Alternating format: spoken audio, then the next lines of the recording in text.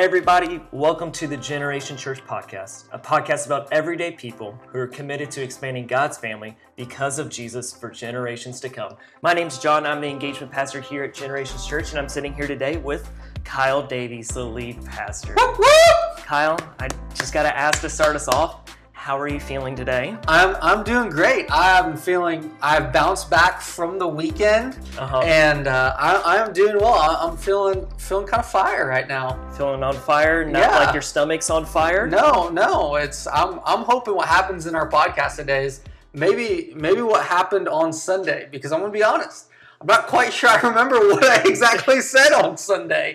So those of you who are watching, or listening, I'm not quite sure exactly what I said. So I'm hoping to learn about some of what I said in today's discussion. Yeah, it was a fun and interesting weekend all around. There was some sickness that went around and everything, but it was a cool weekend to see that even in the midst of sickness and people not being able to be there because of that, and the hindrance that sometimes that will bring about, is that there was such a core team that just kind of rallied despite that. Yep. That God is still going to work despite those little minor things that happen.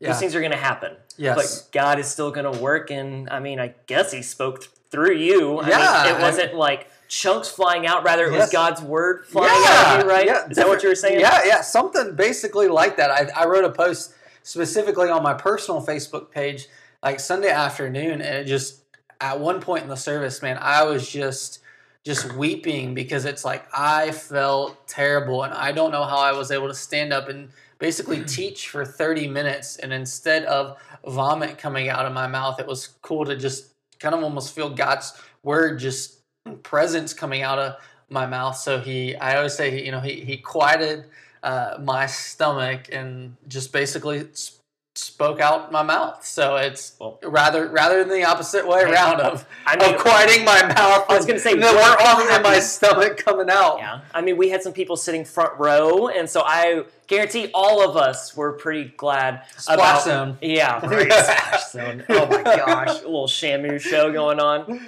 Oh goodness, Kyle. So you just like that imagery, don't you? Oh, I hate every second of that. For those of you that don't know, I have a weak stomach. Let's just say my gag reflex is not the best, and I have a lot of vomit stories. You should ask my wife, Hannah, about some of those. She loves to share those and embarrass me about them. And they happen at the most inopportune moments in our life and relationships, and it just always circles back around. But it's fun.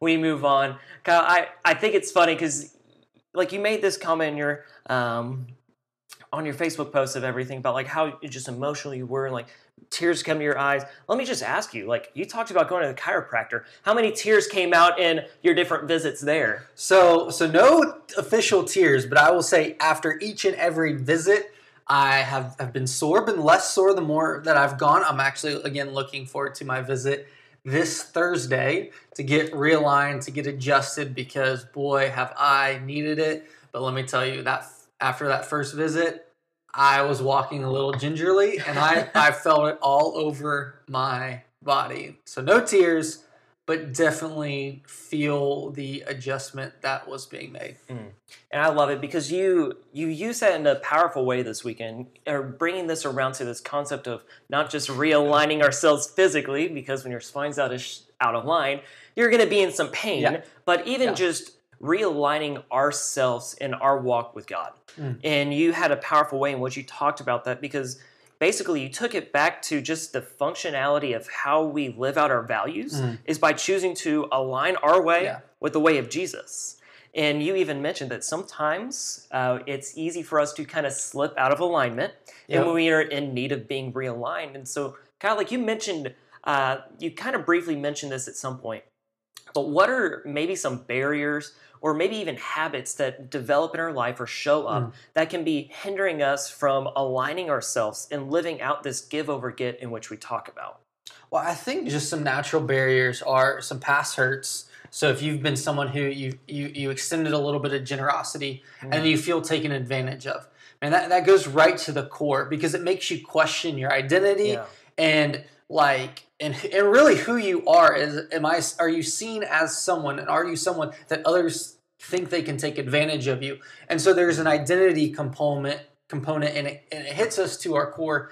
So what I would say a barrier is past hurts, experiences where generosity has been extended, and in some ways you've been taken advantage of, or it's not been reciprocated. I think that's the other piece of this is our past and our experience. That barrier is we long for that to be reciprocated. And so sometimes we feel like all we do is give and give and give, and we long, will someone give something back to me? And I heard this phrase, it was a long time ago, where it was something like, people feel and experience love in all kinds of different ways. And a true act of love is only when someone else feels love. So even sometimes as we think about giving and generosity, we have to remember that we have to, if we may even think that we're being generous or giving something to the other person, but if they don't truly feel loved or valued, then we really haven't given them anything at all. And so just for those of you who feel like, well, when someone brings that up to you of like, well, you've never given me anything in return, and you start to list off a list of things, it's like, remember, those things may not have been bad things. They may have been good efforts, but you also have to take in mind of what the actual person is going to feel, like how they're actually going to feel loved and cared for. And that's at the heart of this give over get, is having an activity or a posture or a response that tangibly helps the other person feel loved, feel cared for, feel valued, basically be moved towards a better sense of wellness or wholeness. And so that can be bare past experiences, past hurts, not being on the receiving end. And I think just habits of poor money habits. We're talking about finances this past week and in this podcast. So just poor discipline and money habits. I think sometimes a lack of information and knowledge of, if you're not someone who's a detailed person, you may not even be sure where your money actually goes. Yeah. So there's a hesitation and reservation to give because you're not sure if you'll actually have enough in your bank account if you do give, or sometimes maybe you've given in the past, but you've overextended yourself financially in such ways that you've put yourself in a poor financial position. And so you've given so much that you've actually put yourself into debt or putting yourself behind, and you've not been able to pay other bills. And so I think some poor financial habits also can contribute to someone's lack of generosity. And so I think just some other habits that we might throw into might be hindering us from living give over get is if we're someone who constantly lives in isolation, if we're not around other people,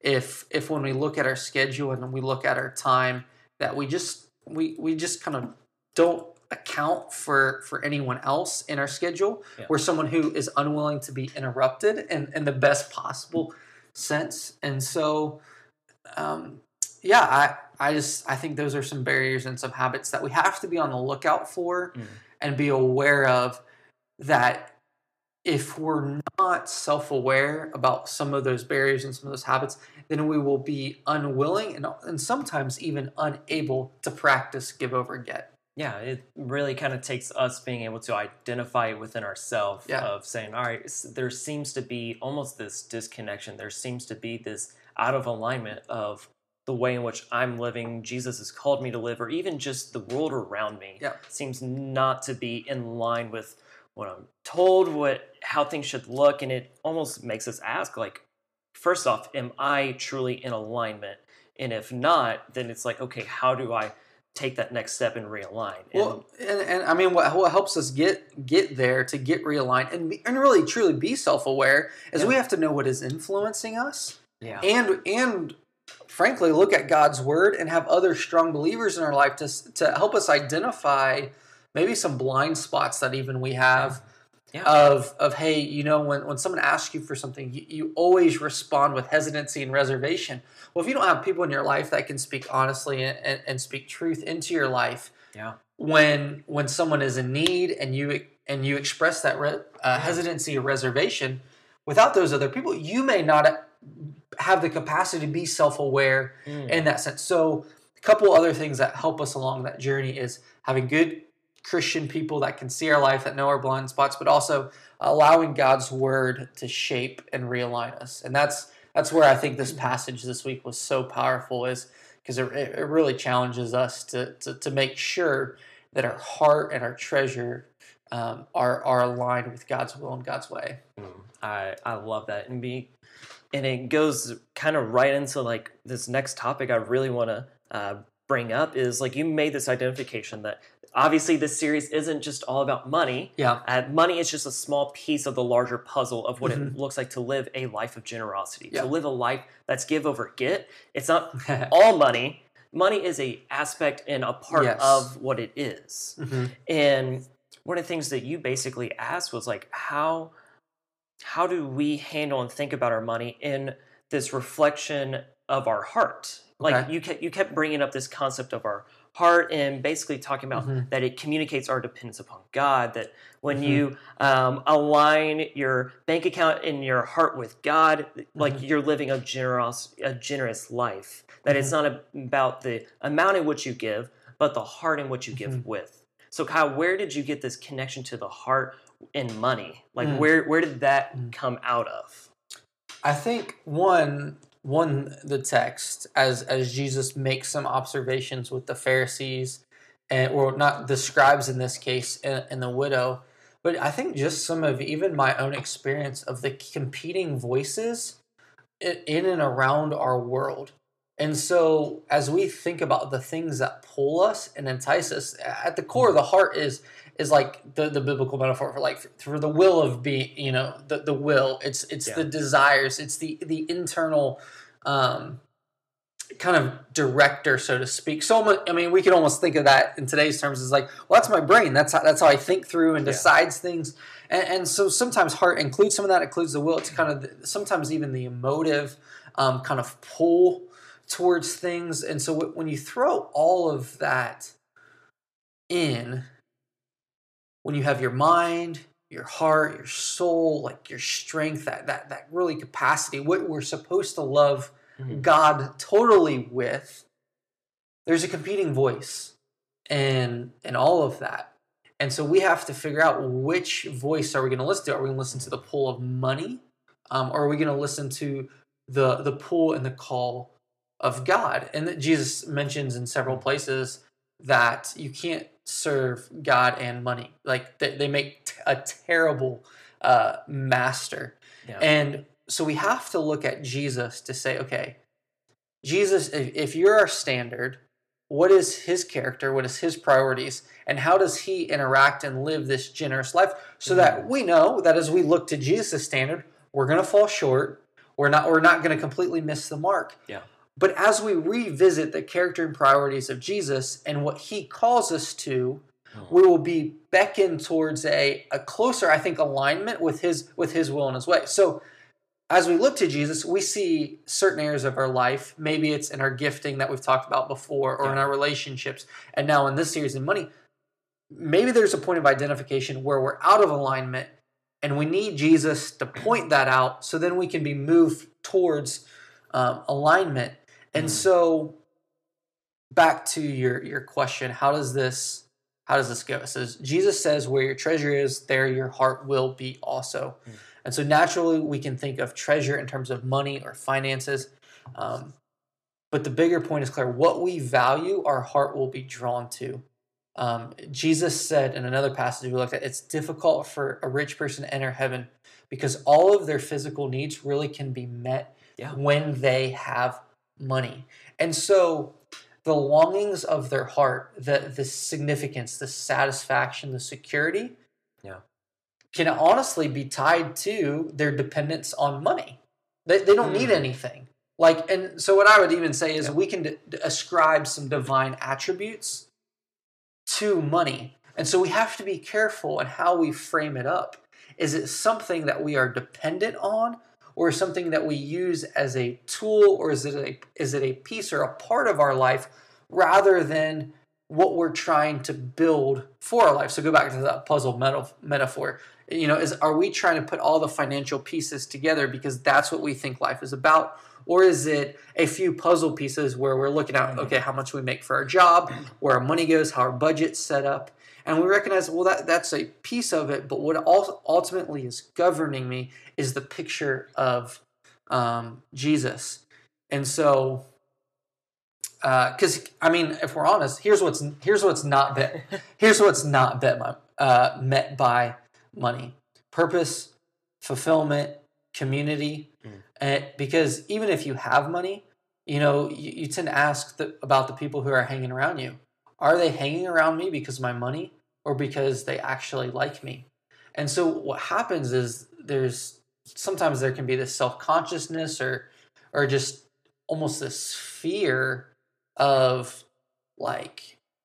or this unsatisfaction that's present because you figure out that money ultimately can't satisfy the longings of your heart, even when the physical needs that money you can pay for things can meet. Yeah. So, and I think it's interesting you mentioned that, because the temptation is that money can almost bring satisfaction even in the right now. I think is one of the biggest challenges. And we see that in the passage you brought up that we talked about last week with the rich young ruler, is that money is such a temptation, and it's such a thing that can honestly even deter and take us out of alignment, in a sense, of what you're talking about, in that there is this eternal satisfaction that we find in God, but sometimes it's overshadowed by right now satisfaction that can be found in the money and the possessions in the world. And Jesus says, possessions are not bad. Correct. He says they're bad when you find your satisfaction, you find your dependence in the now aspect of these possessions and these worldly things, rather than in the eternal inheritance that I am gifting you, that I'm giving you. Yeah. Well, and even in this passage, what you see is how that's framed up is the scribes give all this money, and then the widow gives these 2 small mites or coins, and Jesus says, she gave way more than them. And you're thinking, okay, I may not be a math major or an accountant, but I'm pretty sure if they gave bags and bags of money, quantitatively, she gave way less than they did. Yeah. But what Jesus, again, the point of the passage is qualitatively, because of what she gave was sacrificial. It was out of her poverty that she gave. It moved her to a point of, she wasn't just giving kind of the bare minimum or that threshold.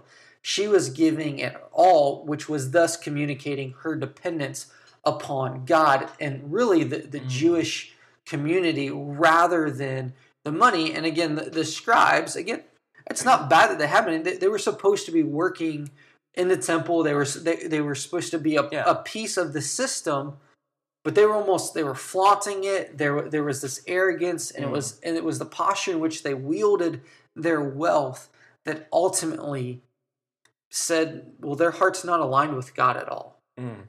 Because it was like, in some ways, I almost imagine this, and this is not in the text anywhere, but it's like, almost they're like, we'll give all this money for show because we know it's coming back to us anyways. Yeah. And almost in that sense, whereas in the widow, she gives her all.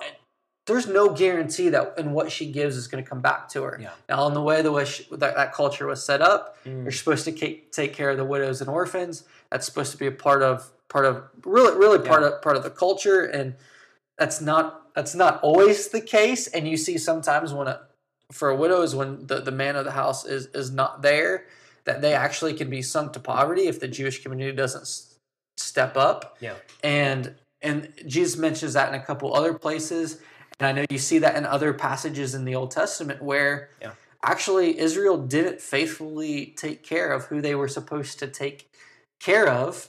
And again, in all of the gloriousness of their wealth, they're missing the heart. Yeah. The reason they're supposed to give specifically in the temple and in this time is so that the community has a pool of money to then take care of the rest of their community and further the expansion of who God is in their time and in their culture. I love it. We're going to dive a little bit more into that, but I want to hit on something that you kind of mentioned, you threw away a little bit as we kind of got into this passage. Is you made this reference that before and after our passage this weekend of Luke 20:45 through 21:4, you basically reference that there's this bookend to this passage, to these little stories that we see, that there's these bookends of almost this end times teaching.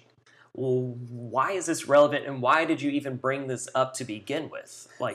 Well, I think it's important to realize that Jesus has made his way to Jerusalem in a few short days. Like, he's going to die and give up his life for us. And so what he is doing for his disciples and those who will listen is he's framing up the temporary in light of the eternal.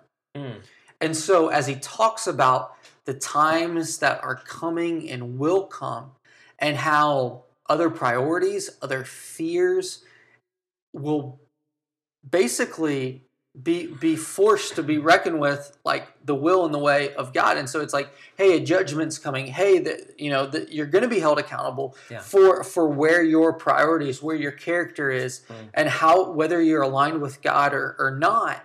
And so he's basically calling out and setting the lay of the land of saying, people are going to be forced to choose in very real and tangible ways. Who are they going to align with? Are they going to align with the ways of the world? Or are they going to align with the ways of God? And if they align with the ways of God, which basically means as things begin to deteriorate in our world and things become tougher, money's going to have to be put in its proper place. Yeah. And that's where this passage comes in. It's seeing, as you alluded to a minute ago, it's that the temporary fix that maybe money can provide. Honestly, in the grand scheme of eternal, like it's really not that important. And so Jesus is almost framing that up of like, guys, remember, we got to take the long game here. We got to take the long vision. Yeah. We got to think through the eternal lens rather than the temporary. And money can be one of the biggest barriers between thinking about the temporary and the eternal. Yeah, I love how you phrase that up, because it is an easy thing to kind of follow along, especially with so much of what our culture is what now is present, what now is popular. I mean, heck, you can pop on Twitter and it's like the news, and it's like what's going on today, what's going on this past hour. And instead what you see is almost this shift of, hey, like everything in which you think of, it's okay to live in the present, but don't forget to have the hope and big picture. It's not just, today isn't just like the whole puzzle. It's a little piece of the larger puzzle to play. Yeah. And so it's basically, how are you realigning your heart, not just today, but in the grand scheme of things. Yeah. And go for it. Oh, I was just going to say, money clouds our vision of what's really important. Yeah. Like, our life is temporary, and one day when Jesus comes back, it will begin eternity. And so temporary positions need to be framed up in light of eternity. And the conflict there, and I was saying this a little minute ago, and as we continue this in light of this passage, I keep thinking of how, like, the reason money ends up being God's chief competition is that we truly ascribe divine attributes to it. Like, we really think of it as our source of security. We really think of it as our place of satisfaction and a thing that we can have significance, which means, like, as we size people up, we evaluate each other based on the amount of money, and basically, okay, say I'm better than, or they're better than me based on who makes more, or you feel like you have a sense of peace, or even like that the fears and worries and concerns that you have in your life will be eliminated if you just had a little more. And I find that to be one of the biggest barriers and driving forces in just life, and the reality of it is the chase for more. Yeah. And life is more than money. Well, I mean, it's crazy. I've even heard it said along the lines of, like, I mean, think about the way in which we grow up in culture today. Like, the majority thing that drives your life is school while you're growing up. And it's all to achieve an education so you can get a job, so you can get money that provides comfortability. And it's like, do well while you're young. Yeah. And they're all priming you. You need to do well so that when you get a job, you can live comfortably, have enough money to survive, to have the American dream of this utopia that we want, of having enough to afford the car, to have the house, to spoil your dogs. Well, and the thing is, and the pursuit of that is, well, then if everyone lives in comfort, then there'll be no conflict. And you see the foolishness of that is when everyone is in is in comfort, that doesn't automatically eliminate the conflict between people. And that's really what you see in, I would say, our culture today is it's not just in the way we're educated, but it's also in this. I mean, I don't. I'm hesitant to go there, but I almost think we need to go there, and it's in the contrasting political visions of our day. It's all about the redistribution of wealth and the comfort of people, and in terms of what is the best solution? Does the group need to provide the best solution, and whose group provides the best solution? Or is it the individual that ultimately should decide for themselves on the best solution? But even in the midst of all of that, what's the goal? What's the competition about? It's economics, it's wealth, it's comfortability. Yeah. And what is driving all that? It's the finances. Yeah. It is the major driver of our day. And I think you're starting to see some shifting priorities, but for whatever reason, the difficulty as these shifting priorities try to manifest themselves, you always see that lurking pull of, well, if there's just a little bit more, if we just had a little bit more, we'll be able to move things in such a way that it will eliminate conflict, that it will provide the comfort, and it will provide, in some sense, I would throw another C out there, the control that people so desperately desire, which are all false idols and will always fail people, because life is unpredictable. Yeah. People are broken. Like, we're gonna sin, we're gonna mess up. It can't provide and meet all the desires that really the heart longs for, and what the heart longs for is ultimately a creator God set in the course of eternity. Yeah. And that's what we need, what we should be drawn to, and what we should give our life to. But money gets in the way of that. Yeah, it does, and it's crazy when you begin to identify some of those things. And one of the things I love that you drew out of this passage, specifically, you drew out almost 3 places in which people can identify with their finances, and you threw out the term "not enough," enough, and extra. And I love that you encourage people to like identify maybe where you're at. Yeah. And I love a little statement that you made of sometimes it's very easy for us to maybe identify where we are, but where we actually are might be something different. So Kyle, like, first off, let's kind of dive into that a little bit. Okay. You have these 3 terms. First off, like, how are we able to accurately identify where we are? And then let's kind of dive into what it means to be a part of those different ones, and how we can live out generosity in each of those. Yeah. So what I would say is, how you know where you are is, in the most practical sense, make a budget. Categorize all of your daily necessity living expenses. Yeah. And see, does that exceed, or is that lower than your income? I mean right there, because if what your expenses are lower than your income, well, then you have enough.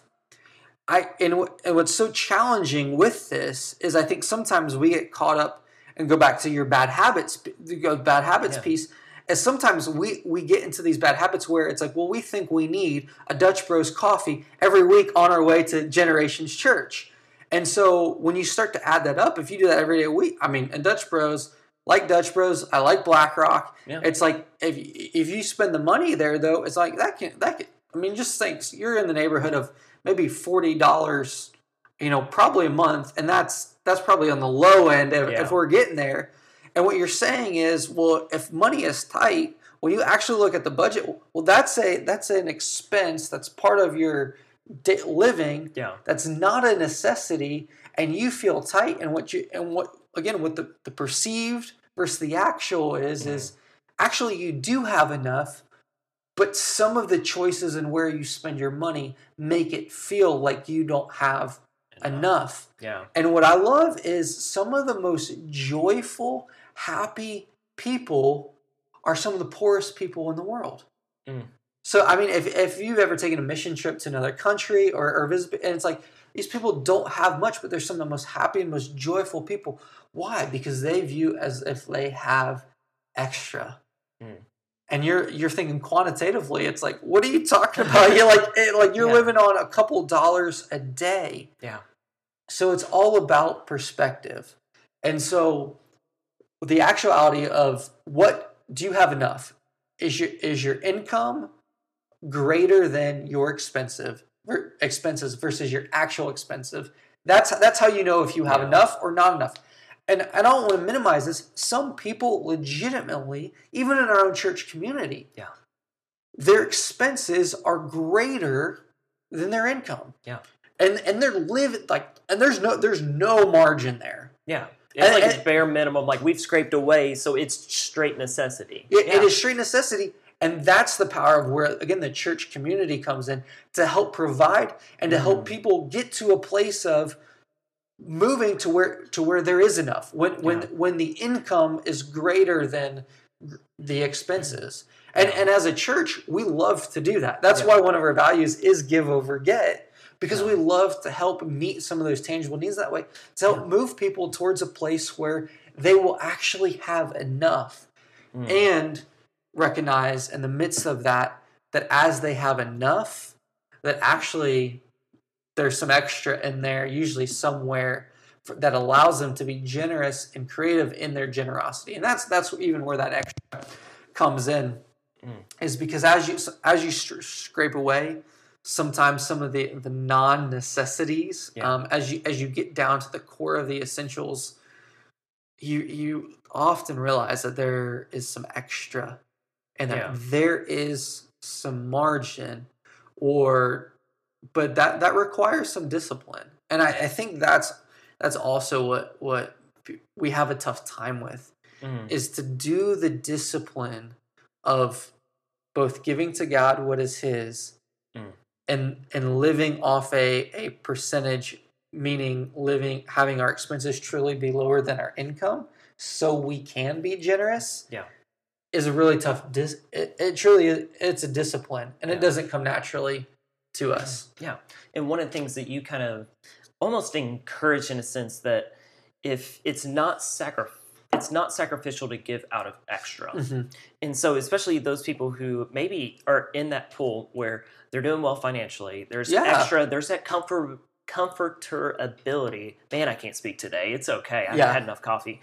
But what does it look like to get to that point in which it is sacrificial? Like, is there a line in which we hit, or is it just more of a feeling that we have that's like, oh, that hurt? What does that actually look like? So John, here's what I'm not gonna do. I'm not gonna give that magical line. There's not a line? There is not a line. And I think some people will go, well, Kyle, isn't 10%, tithing, in the Old Testament, isn't that what we're supposed to do? And it's like, well, yeah, but 10% for you, because of what the extra that you have, may not you may be way above that line. So 10% actually isn't sacrificial at all. Yeah. And I was talking to someone even this week as we were talking about the financial aspect, and they were like, and we were kind of going back and forth, and it was like, man, if you start to add up how much the Jewish community in Israel in the Old Testament, it's like they were giving more 20-ish% of their total income to Levites, to the priests, in the temple.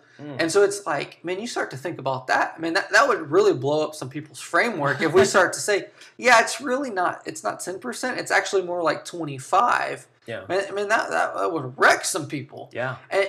And my point in all that is, I'm not sitting here saying, oh, we need to aspire. That's the line is 20. You're not saying it's 25? Yeah, I'm not saying it's 25%. Okay. What I'm saying is, we take our posture and our cue from Jesus. He gave sacrificially. So what is sacrificially to you? And if you're unwilling to wrestle with that personally with God and practically in your budget, there's an alignment there's an adjustment that needs to bring you back into alignment. And here's the thing is what one of the things is that I think we're willing to do, and I know we've done with people before, is get really practical with budgeting. You and I both kind of nuts and bolts in our background go. I mean, just like let's just write all the expenses and go through all the details. Yeah. And that can be uncomfortable, and that can be fearful. But no, if you are interested and willing to do that, like we will do that, like no judgment. Yeah. And here's why I say that is the only way I am able to do that with people is because someone had to do that with me. Yeah. I remember, and it was just a discipline that my parents built into me, is I remember growing up, and whether you get a few coins, out of the car, or, my parents sent me like a dollar bill or something like that. I had this this piggy bank, and it was divided into 3 slots, and it was save, give, and spend. And what you saw is 10% of what you got was to save, 10% was to give, and the rest was like, go blow it, like go spend it. And I think when we learn to live in such a way where it's like, hey, we're being a good steward for our future, and just our vision is for generations to come. Yeah. I think people forget is like, I think we want to be generous, not just temporarily, but for generations to come, which means you have to save. I'll table that conversation probably another day. But save 10, give 10, and live on the rest. And if you can just discipline yourself and get down to the practicality, what that will allow you to do is I think just figure out like what actually is enough and adjust living accordingly. And that means that you'll have to say no to some things. Yeah. Which again, we don't like being told no, and we don't like saying no. Yeah. But in some ways, the most loving thing we can actually do for ourselves is say no to good things to achieve some great things. And the great thing is aligning our heart with God. Yeah. Which means some tough discipline there. Yeah. I love that, and it's never a fun conversation to have, but it is a real conversation that sometimes gets avoided and kind of glanced over. And at the root of it, it's I liked one of the things you mentioned this weekend is that it's not that there's this need and that all the church is that it just wants your money. Rather, it wants to see your heart aligned with God out of this. And so, Kyle, we've talked a little bit about the extra aspect. Okay. Let's go to the people that maybe you just kind of struggle and don't have enough. Because realistically, we've talked about this. Yeah. They're because of circumstances, because of the unpredictable and the things of the world. There are people that struggle and they don't have that extra, and their necessities go above the income aspect. And I know some of the stuff you talked about this weekend was you even encouraged them that like they aren't alone in this. That at some point we will all have a need, and that where do you turn in the midst of that need? And your encouragement is turn to the church because we are a family, because it is Jesus who is enough. He's the one who made us into a family. And so, Kyle, how do you practically encourage people who maybe just don't have enough? And in the midst of talking about money, like what are ways in which they can live generously, maybe financially or in some creative ways? Yeah. Well, I mean, the simple phrase, time is money. So think about, you may financially may not be able to give a ton to the church, but you may be able to give your time in some ways. And I would also say at some point when you receive the generosity from the church, like you're going to be faced with the realization of as you move up and that the income becomes greater than the expenses, you're going to be tempted to hold on for fear that you're put back in that prior position. Yeah. And what I would say is once you have the means, the ability, and it can be small and it can be simple, but just simply, you got to start somewhere. So even if it's like, I have $1 extra this week, it is worth giving in that, because what will happen is that you'll get into a scarcity mindset. And you'll get locked in that you'll never have enough, and so everything is not enough.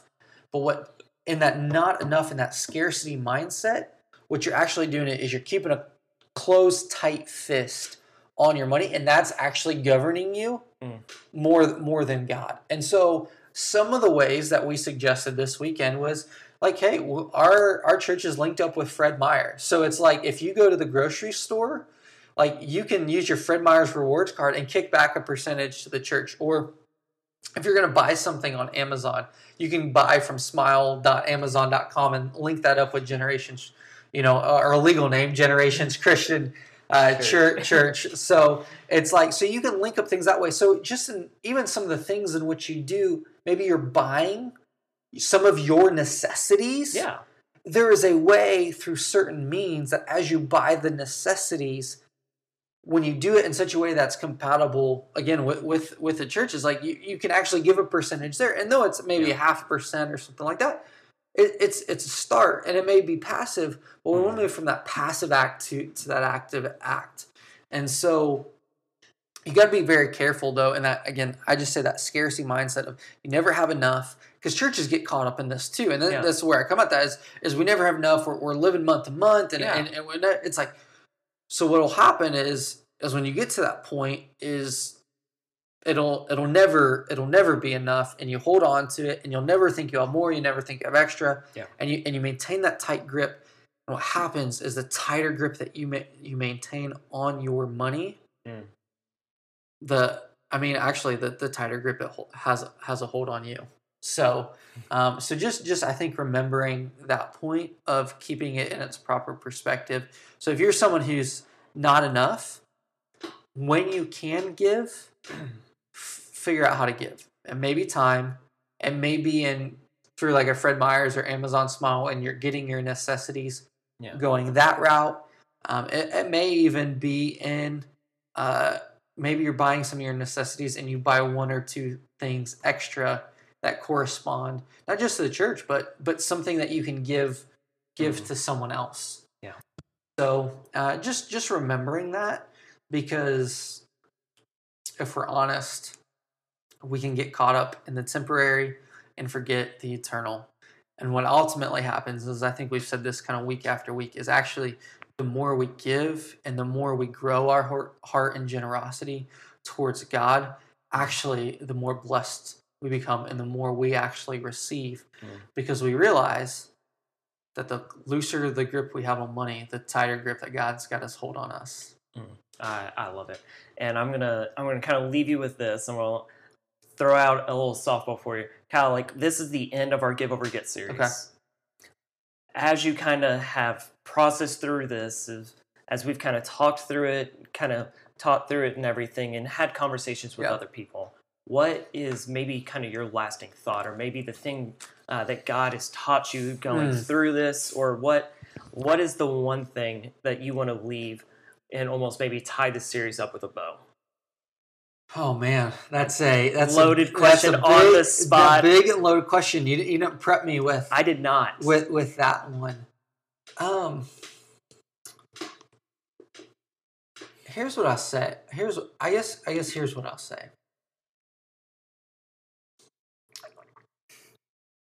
I didn't teach this series because our church wasn't being generous.